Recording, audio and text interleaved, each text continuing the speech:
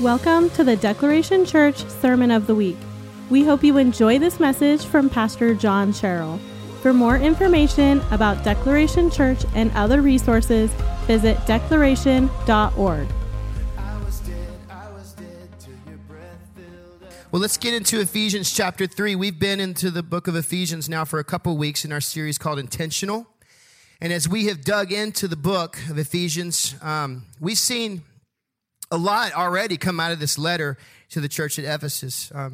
And being that the letter was almost for sure likely spread all throughout that region to all the different churches, it's almost as if we could even say, hey, for today, for even right now, right here in Spring, Texas at Declaration Church, this letter is incredibly applicable for us. And so we've seen things like just the intentionality of God towards us through Jesus, but also in Jesus. In fact, I don't know where Pastor Matt is, but he and I were having a conversation just yesterday, and he just said, these first three chapters are really, they just hone in on this in Jesus, just this position in Christ. And that's so true. As we talked about that, I thought of how many times has Paul said, in Christ, in Christ, in Christ, to give us every spiritual blessing in Christ. This intentionality of purpose in Christ, intentionality of the love and the kindness of God through Christ, intentionality of mercy and of just giving us this position of priority. Do you remember that? We'll even talk about that a little bit more in a minute. This intentionality in the identity that you have in Christ once you come to know him, once you submit your life and say, I want you to be the Lord of my life. He gives you a whole new identity. And in that identity, your purpose is found. We saw last week the fact that in Christ, the wall of hostility was taken away. The wall of separation was gone. I remember as a student at youth camp when I was, 16, 17, we would sing this song. We break dividing walls. In the name of your son, we break dividing walls. Same premise. But when Christ died on the cross, the veil was torn. That wall of hostility was gone. Now Jew and Gentile both had equal footing. We'll talk more about that in a little bit. So no matter who you are, no matter where you're from, no matter your upbringing, no matter the color of your skin, no matter your social status, your economic status, I'm going to get there, your academic status, man, I should have not put those together, your educational background, your pedigree, no matter if you're Jew or Gentile, Republican or Democrat, conservative or liberal, American or other, no matter what, in Christ, we're all equal. We're all equal when it comes to Jesus. Where we get in trouble is when we try to act like someone's not. And we all have the same access to God in Jesus. These are some of the things that we really unpacked last week. There's no second class. There's no exclusivity. There's no elite. There's only equally belonging to him. And that is such a beautiful thing. It's such a powerful, magnificent thing. He made a way for both the Jew and the Gentile. He made a way for both the religious and even the rebellious. In fact, he hung out a lot with the rebellious. So much so that the religious kind of looked down their nose a lot. We saw that God is a God of intentional unity and that in Christ we are the dwelling place of God. So someone in the room, please, someone be encouraged today. In fact, we should be so encouraged. I just want you to give the Lord a hand. I want you to give him praise. I want you to thank him. Come on, just like as loud as you can. This is Declaration Church. Tell him that he's good. Tell him that he's good. Because here's the truth. I don't know about you, but I have felt deeply that I don't belong in places before. Have you ever felt like you just don't fit? Some of you have heard part of my story. For 21 years, I lived out of such rejection. I had the opportunity to sit with a family not long ago and just caution them, hey, listen, don't miss the renewal of Jesus because of your rejection. We're so quick to live out of that rejection. So if you have ever felt like you've never measured up, if you have ever felt like you never truly fit or you can't find that place to really belong, listen. In Christ, he is so intentional about unity. He is inclusive of you. He loves you so passionately. It's those lies of the enemy that we get tripped up on, those things that we choose to believe that we don't belong, we don't fit, we don't measure up, we're not good enough. These are all tactics of the enemy. They're all tactics. But the truth of the matter is this. You are God's idea. You were created by God, through God, for God. That's Colossians 1. You were created for good works as the masterpiece of God. Scripture says you are the workmanship of God. And Jesus made a way for you. He made a way. And our God is so intentional in his invitation to each and every one of us. Why? Because God so loved what? The world. God so loved the world. Say it loud. God so loved the what? The world. The world. So we pick up in Ephesians chapter 3, verse 1. And I'm just going to start going down some of these things. Today's going to be a little bit more academic potentially than storytelling. So just go with me. So it starts in verse 1. For this reason, I, Paul, a prisoner of Christ Jesus, on behalf of you Gentiles. For what reason? Look back at it. Remember Ephesians 2, looking somewhere around 17 through the end there. I'll just kind of give you a summary. Jesus brought good news to those near and far. We all have access to God through the Spirit because of Jesus. No longer are we strangers or foreigners. We're citizens. We're part of the family. These are all the things that it says in the back end of Ephesians 2. We are intentionally and carefully joined in him. We all have equal access to God now. So that's what Ephesians 2 wraps up. And then Paul kicks back and he says, so for this reason, because of these things, I, Paul, and he says, a prisoner of Christ. I love that phrase. I kind of honed in on it a little bit. I love how he starts by saying, I'm a prisoner of Jesus Christ. Notice he could have said, I'm a prisoner of Rome. But he did not. He said, I am a prisoner of Jesus Christ. So by day, I am free to kind of walk around in this house, still under surveillance of the Roman guard. But by night, I'm chained to this Roman guard, so I want to escape before I go before Caesar. But his perspective was not, I'm a prisoner of Rome. His perspective was, I'm a prisoner of Jesus Christ. And I love that that's the way he begins verse 1 of chapter 3. We need the perspective of Paul, amen? We need that kind of perspective where we don't see ourselves chained to our circumstance, but more so, we see ourselves chained to that of Christ Jesus. That's where we are. That's where we are found. That's where life is. He goes on to say, on behalf of you, Gentiles. So he clarifies here, for the Gentiles. For this very reason is why Paul was under this house arrest, because he had these missionary efforts going into the Gentiles, and so they arrest him. So verse 2 comes along. He says, assuming that you have heard of the stewardship of God's grace that was given to me for you. The New King James says it like this, the dispensation of the grace of God. The dispensation of a grace of God. What a privilege, what a great privilege, what a glorious responsibility that Paul has of delivering this message, this news. Stewardship or dispensation of grace. You know what this means? The stewardship or dispensation means the implemented strategy. Say that. Implemented strategy. Say it 5 times fast. I'm just playing. Don't do that. Right?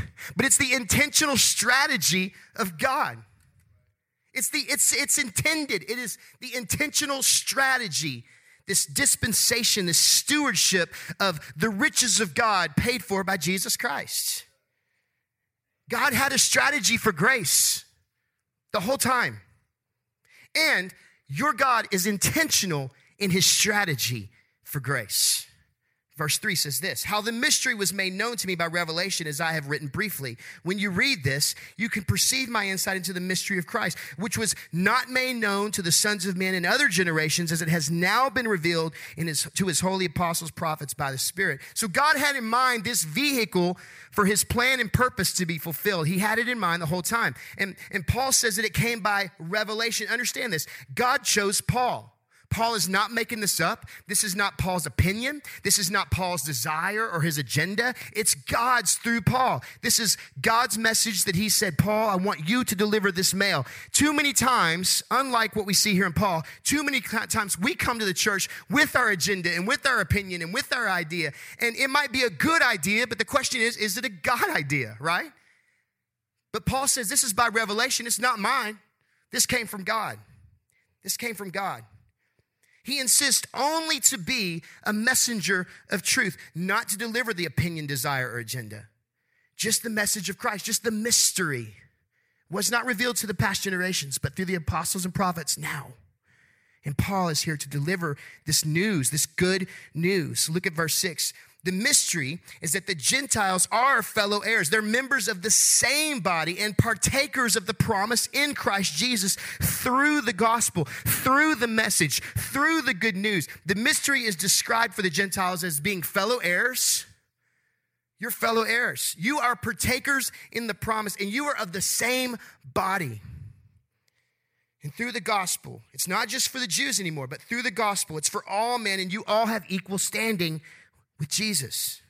In verse 7, he says, of this gospel, I was made a minister according to the gift of God's grace, which was given me by the working of his power. I love this. This is what I felt like the Lord was saying.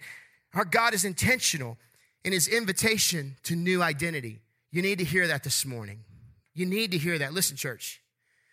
Your God is very intentional in his invite to you today to new identity. Some of you may already be living in that. Some of you may know exactly what it is that God has been saying and doing in your world. Sometimes it's as simple as, well, what are you passionate about? I don't want to make it too simple, but sometimes it is that simple. You find the most joy in this thing, and guess what? That is exactly what God wired you to do, to use you for maximum kingdom impact. That's it. He is intentional in his invitation to new identity. That's partly of what this whole thing is about, this next steps that we launched this morning. And if you haven't plugged into that, you can sign up even today for next week or the next week. We'll do it every month, the first 3 weeks of the month. We want you to, first of all, know that you know God because you're already known by him. We want you to begin to find freedom. That's going to be the front door. I believe life groups, when we get those going in the summer, that's going to help. But we really want you to discover your purpose so that you can make that eternal impact that God has created you and wired you to make. He is intentional in his invitation to new identity. Look back at verse 7. And Paul is living into this identity. He says, of the gospel, I was made a minister based on God's grace. Minister. This is a title of service. In Greek literature, the minister would be the equivalent of a table servant.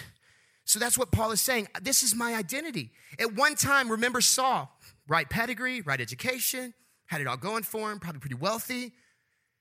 And now it's like, these things don't matter in comparison to this. Talk about a total turnaround. And he's saying, this is my identity. I'm a minister of the gospel. I am coming and bringing the best news possible to you Gentiles. This is it. And he goes on to say, to me, though I am the very least of all the saints, that line right there stuck out. In fact, I've got it bolded in my notes. I am the very least of all the saints. This grace was given to preach to the Gentiles the unsearchable riches of Christ. Notice, even Paul, so you're in good company. Even Paul has to deal with overcoming his past in order to walk in God's present purpose for his life. Even Paul. He says, I'm the very least of all saints. I don't know if you're like me, but man, that resonated with me big time. I love that I'm reading the words of Paul, who I hold in high esteem. And I love the fact that I see his humanity and saying, man, I'm the very least of all the saints. I know where I came from. I know what I was a part of. I know what I did. Man, that resonated. Paul says, look at me, who I'm less than the least of all the saints. He recognized who he was called to be, but he also had a deep knowledge of what he had been saved from. He was very aware of his past. He was obviously always mindful of what he had done and who he was in the past. This doesn't mean that he lived in shame and guilt.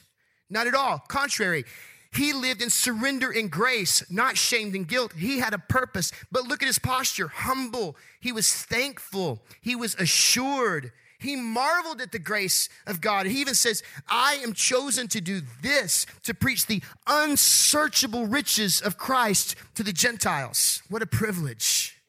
It's like, I don't know about you, man, but since we had the opportunity to launch Declaration Church, every day I wake up, literally, I'm not kidding you, every day, and I wake up and I think, we get to do this? This is awesome. We get to do this? And now 11 weeks in, I look around at our dream team and I'm like, they're still setting up chairs. That's a good thing, right? And every week I got to remind, we get to do this because I recognize every chair represents a person. And that person, when they come to know Jesus, it changes everything, not just for their life, but for the lives of their family forever. I mean, we're in the business, everybody. We're in the business of seeing the eternal destiny completely change for lines of family from here on out. We get to do this. We get to set up a chair. We get to roll in a crate early in the morning when birds aren't even singing and Jesus is still awake. Asleep. I'm sorry, he doesn't sleep. He doesn't sleep. And I said that one time. I was like, dude, God's not even awake. And some guy looked at me and said, how dare you? Like, dude, calm down, bro. I'm just kidding. All right. Calm down. But we get to do this. And that is exactly what Paul is saying.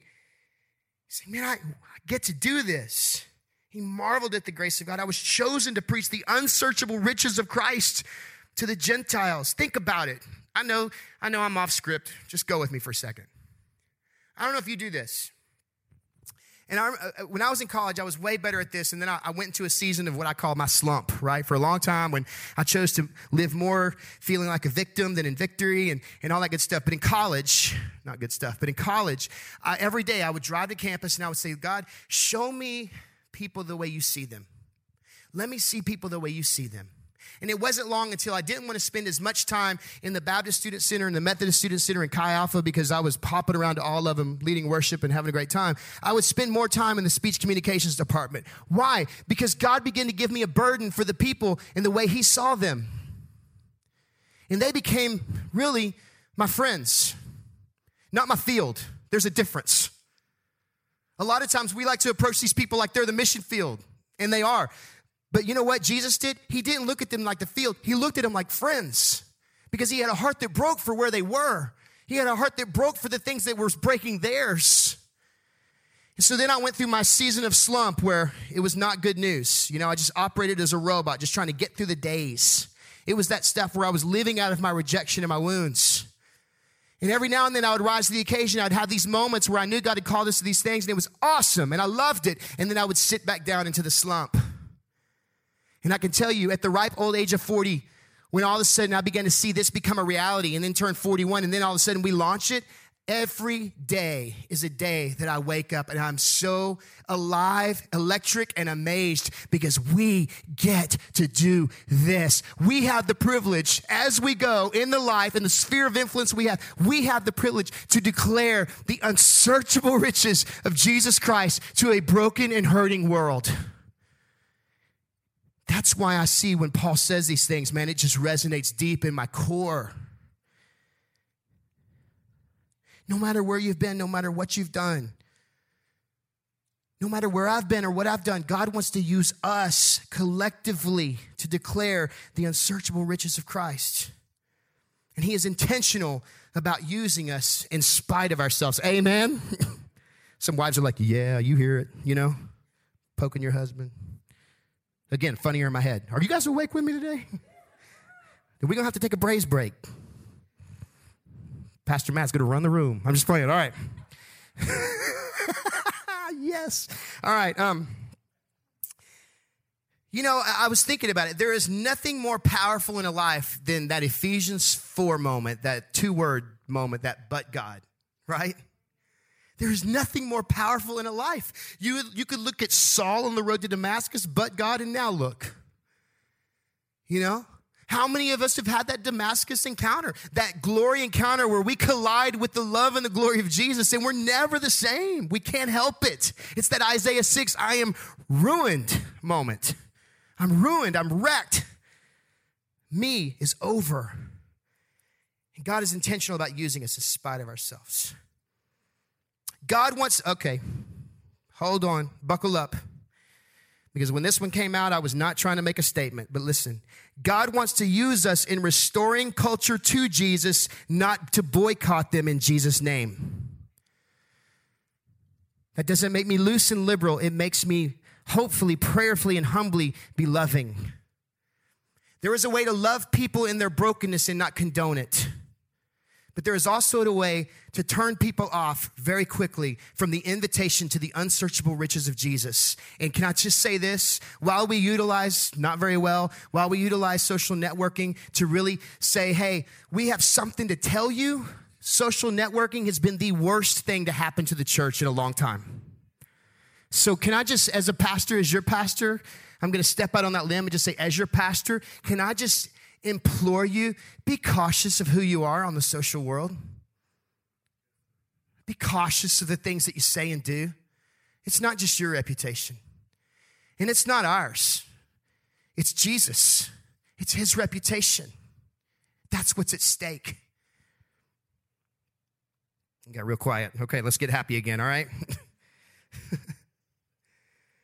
So we, like Paul, we have the privilege and the calling to preach and to proclaim and to declare and to announce this good news, this unsearchable riches of Christ, to bring to light the plan, the purpose, the greatness, and the glory of God. Look at verse 8. It says that very thing. This grace was given to preach to the Gentiles the unsearchable riches of Christ and to bring to light for everyone what is the plan of the mystery hidden for ages in God who created all things. To bring to light this mystery, these unsearchable riches. Let's keep going. Verse 10. So that through the church, okay, here's where it's going to get gooder. You ready? Buckle up.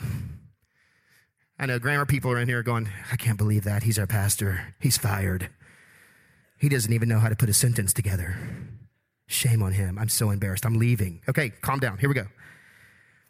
So that through the church, somebody say through the church. Oh, say it like you mean it. Through the church. That's you. So that through the church, the manifold wisdom of God might now be made known to the rulers and the authorities in the heavenly places. What does this mean? You ready for this? I want you to hear this. Our God is intentional about making himself known. Never forget it. He will make himself known. Listen. He is so intentional in his plan. He wants to use us in making him known. Not just to men. Watch it. This blew my mind. He doesn't want just to use us to make him known to men, but to the spiritual realms. Look at verse 10 again. That by the church, the manifold wisdom of God may be made known to the principalities and powers in the heavenly realms. What is this saying? I ask myself 4 questions a lot through life. Here they are. Do you believe in the spiritual realm? I don't know about you, man. I was raised on Flannel Board Jesus. We didn't talk about the spiritual realm much, right? Like we were like, and look, here's Noah, and look, here's the lamb, and here's the ghost, and here's the devil. We didn't do that, right? It wasn't on the flannel board, right? We didn't talk about that stuff. Do you believe in the spirit, Nicole, man? Do you believe in the spiritual realm? What do you believe about angels, right? What do you believe about, is the devil really in red spandex and a pitchfork? Really? Is it like, do y'all remember, who did Tom and Jerry? Come on, Tom and Jerry. Who was with me? Come on now. I would rock Tom and Jerry hardcore if they were still on in my house, dude. I love Tom and Jerry. But there was always that episode where, bing, little angel Jerry pops up, right? And then all of a sudden, bing, little devil Jerry, you know? Like, what's that about? What do you believe about these things? Do you believe in demons? Do you believe in spiritual warfare? Truly. What do you think about it? I was reading this commentary. If I can say his name right, I'll probably hack it. David Guzik, I believe is his name. And this is what he had to say about some of these verses, especially this through the church, he would make known the manifold wisdom of God to the principalities in the heavenly realms. He says this, of course, God also wants to reveal this wisdom to the church. Yet in the big picture, God doesn't use the angels to reveal his wisdom to the saints, but he does use the saints to reveal his wisdom to the angelic beings, both faithful and fallen. This reminds us that we are called for something far greater than our own individual salvation and sanctification. We are called to be the means by which God teaches the universe, all creation, a very beautiful lesson about who he is. Here's truth. It says, at all times, we are surrounded by invisible spiritual beings, and they intently look upon us. These angelic beings see us perfectly and know us far better than we know them. Okay? Let's keep going. So what would they have to learn from us? That was the question I had.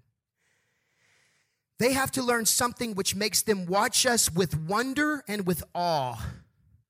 They see in us all of our weakness and all of our sin, but they see a nature which, wrecked by itself, Genesis 3, was yet made in the image of their God. And they see this God at work upon that very wreck to produce results both beautiful and wonderful. In speaking of angelic beings, Moule said, in his immortality, never touched by one drop of our cold river, the angelic beings, it is instructive to him beyond all of our thought to see his God triumphing over pain and death in some sufferer in the fire of martyrdom, or in the torture of cancer, or in the shipwreck, or just in the silent awe of any form of our departure from the body. They see these fallen and mortal beings, this community of the lost and the saved, not only bearing and doing for God here on earth, but spiritually present with him in the Holy of Holies above.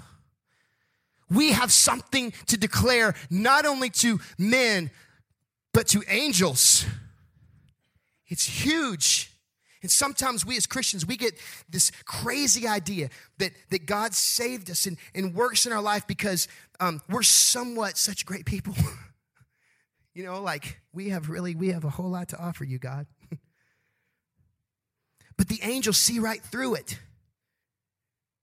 And we might believe that it's because of us. The angels know better. We may think our lives are small and insignificant, but the angels, they know better. We may doubt our high standing seated in heavenly places, but the angels, they know better, and they see the spiritual realities with eyes wide open. John Stott said it this way: it is as if a great drama is being enacted. History is the theater, and the world is the stage, and the church members in every land are the actors. God himself has written the play, and he directs and produces the play. Act by act and scene by scene, the story continues to unfold. But who are the audience? They are the cosmic intelligences, the principalities and powers in the heavenly places. So when verse 10 says this manifold wisdom of God would be made known to the principalities and powers in the heavenly places, this means that angelic beings are indeed deeply interested, and they are instructed by our lives. Those of us following Jesus, that is. This is why the conduct of the church is so deeply important, because not only is a watching world waiting desperately for absolute truth and authentic love, but the angelic and demonic beings are looking on, and God's intent is to teach them through us.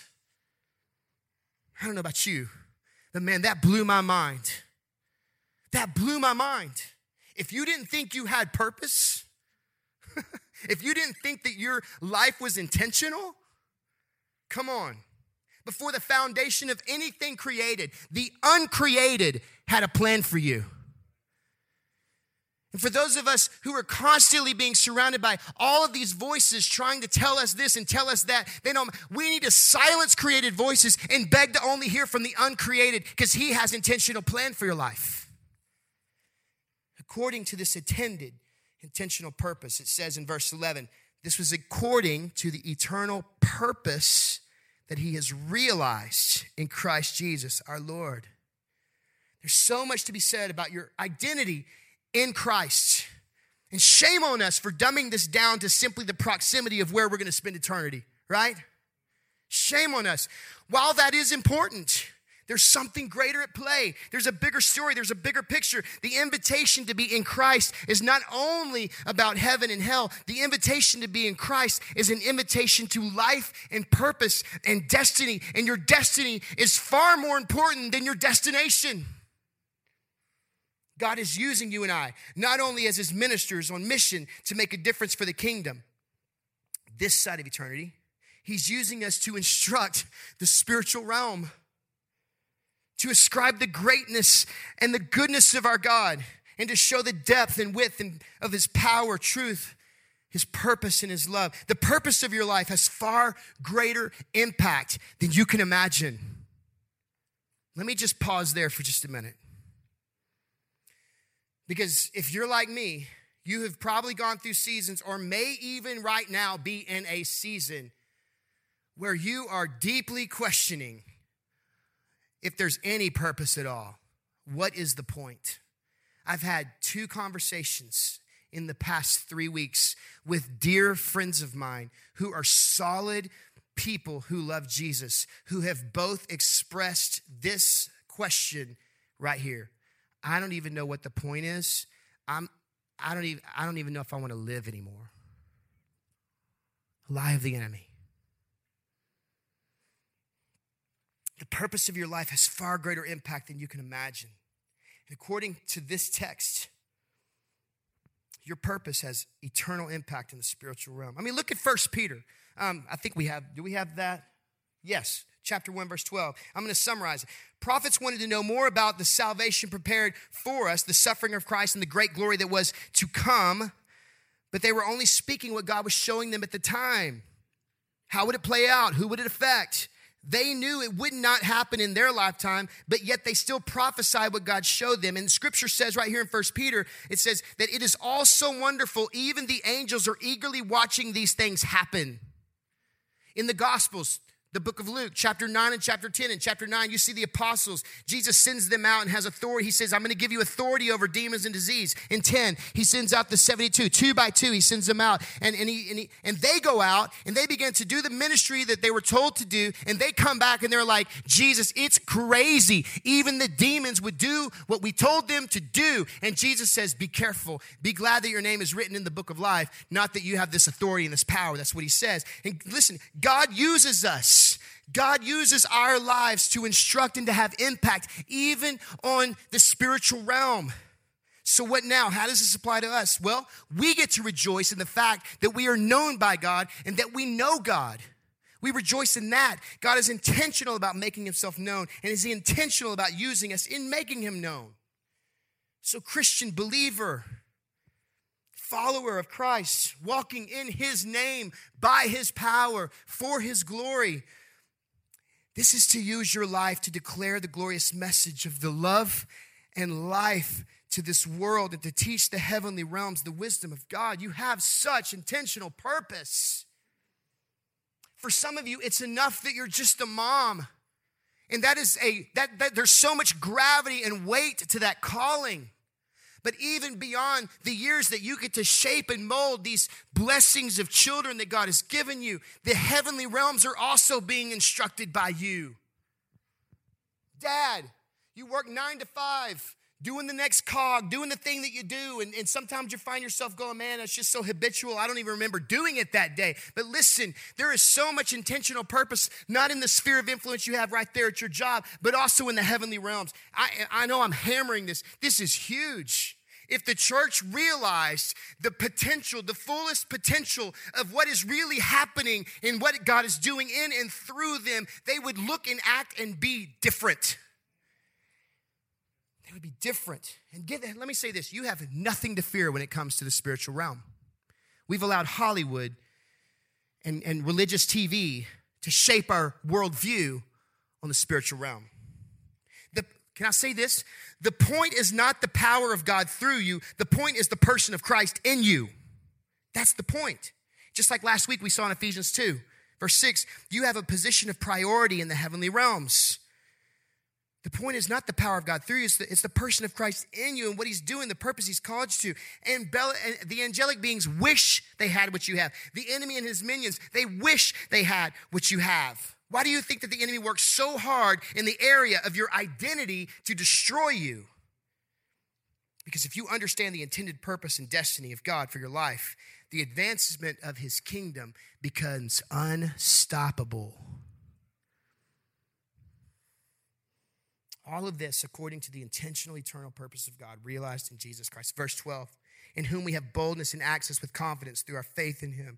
New Living says it like this: because of Christ and our faith in him, we can now come boldly and confidently into God's presence. What does that mean for us? That we now in turn need to be intentional in this invitation to new identity. Believe it, walk in it, be bold, take courage. That's what scripture says. Paul says in 13, don't lose heart. Don't lose heart. And he goes on, don't worry about me. This is for your glory. But the point I want you to see is he's saying, do not lose heart. Be encouraged. There's far bigger purpose for you than this.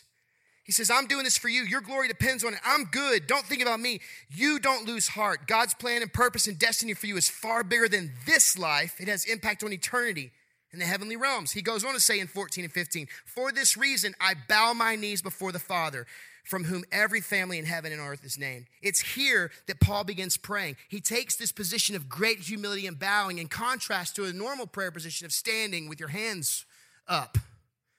And he bows, and I love this humility. He's overwhelmed and humbled when he considers God's great eternal plan. And he's overwhelmed at his place in that plan. Listen, even if you can't see the path sometimes, God still has a plan, and his plans will advance. Maybe some of you can't see the path right now. God is so deeply intentional about us. So what would our response be to God today?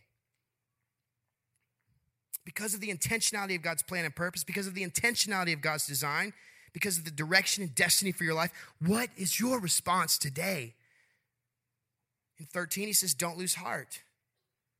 So church, don't lose heart. Be encouraged. He goes on.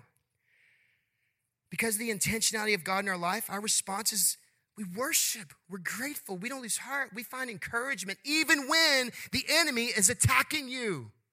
Be encouraged. I know it's hard. It's easier said than done. Be encouraged. Even when you're praying for the breakthrough, for the sickness, and the breakthrough is not yet coming, still be encouraged. God is doing something not only in you, in others around you, and also in the heavenly realms. We give our affection and our attention and our allegiance to him because he's worth it, because of his great love and his unsearchable riches, because of his intentionality and kindness towards us. He is so worthy of our worship. Only God above all, the great I am, could do this. Only he could do this. So our response, don't lose heart. Be intentional in looking to him for your strength. Be humble and pray. Be intentional in humility and fervent in prayer. 16, according to the riches of his glory, a most generous measure of glory, that he may grant to you to be strengthened with power through his spirit in the inner being. We need his power in order to live out this intentional purpose. We need it. We got to have it to be strengthened. Verse 17, so that Christ may dwell in your hearts through faith, that you being rooted and grounded in love may have strength to comprehend with all the saints what is the breadth and length and height and depth, and to know the love of Christ that surpasses knowledge, that you may be filled with the fullness of God. Listen, church, be intentional to abide, to remain, to rest, to be rooted, to be grounded in Jesus. Find yourself in the identity that Jesus calls you to and invites you to and has for you. Your destiny is discovered in your God-given identity. And this is where you're going to understand and truly know the love of Christ that surpasses knowledge, the breadth and length and height and depth. God's love is wide enough to include every person. God's love is long enough to last all throughout eternity. It's deep enough to reach the deeply broken in sin, and it's high enough to take us to heaven. And let's finally get to the doxology of chapter 3, and look what it says. Now to him who is able to do far more abundantly than all that we ask or think, according to the power that works within us, to him be glory in the church and in Christ Jesus throughout all generations, forever and ever. Amen. This doxology does not only belong to the prayer that precedes it that Paul prays, but also to every glorious privilege and blessing spoken of in the first 3 chapters of this book, of this letter.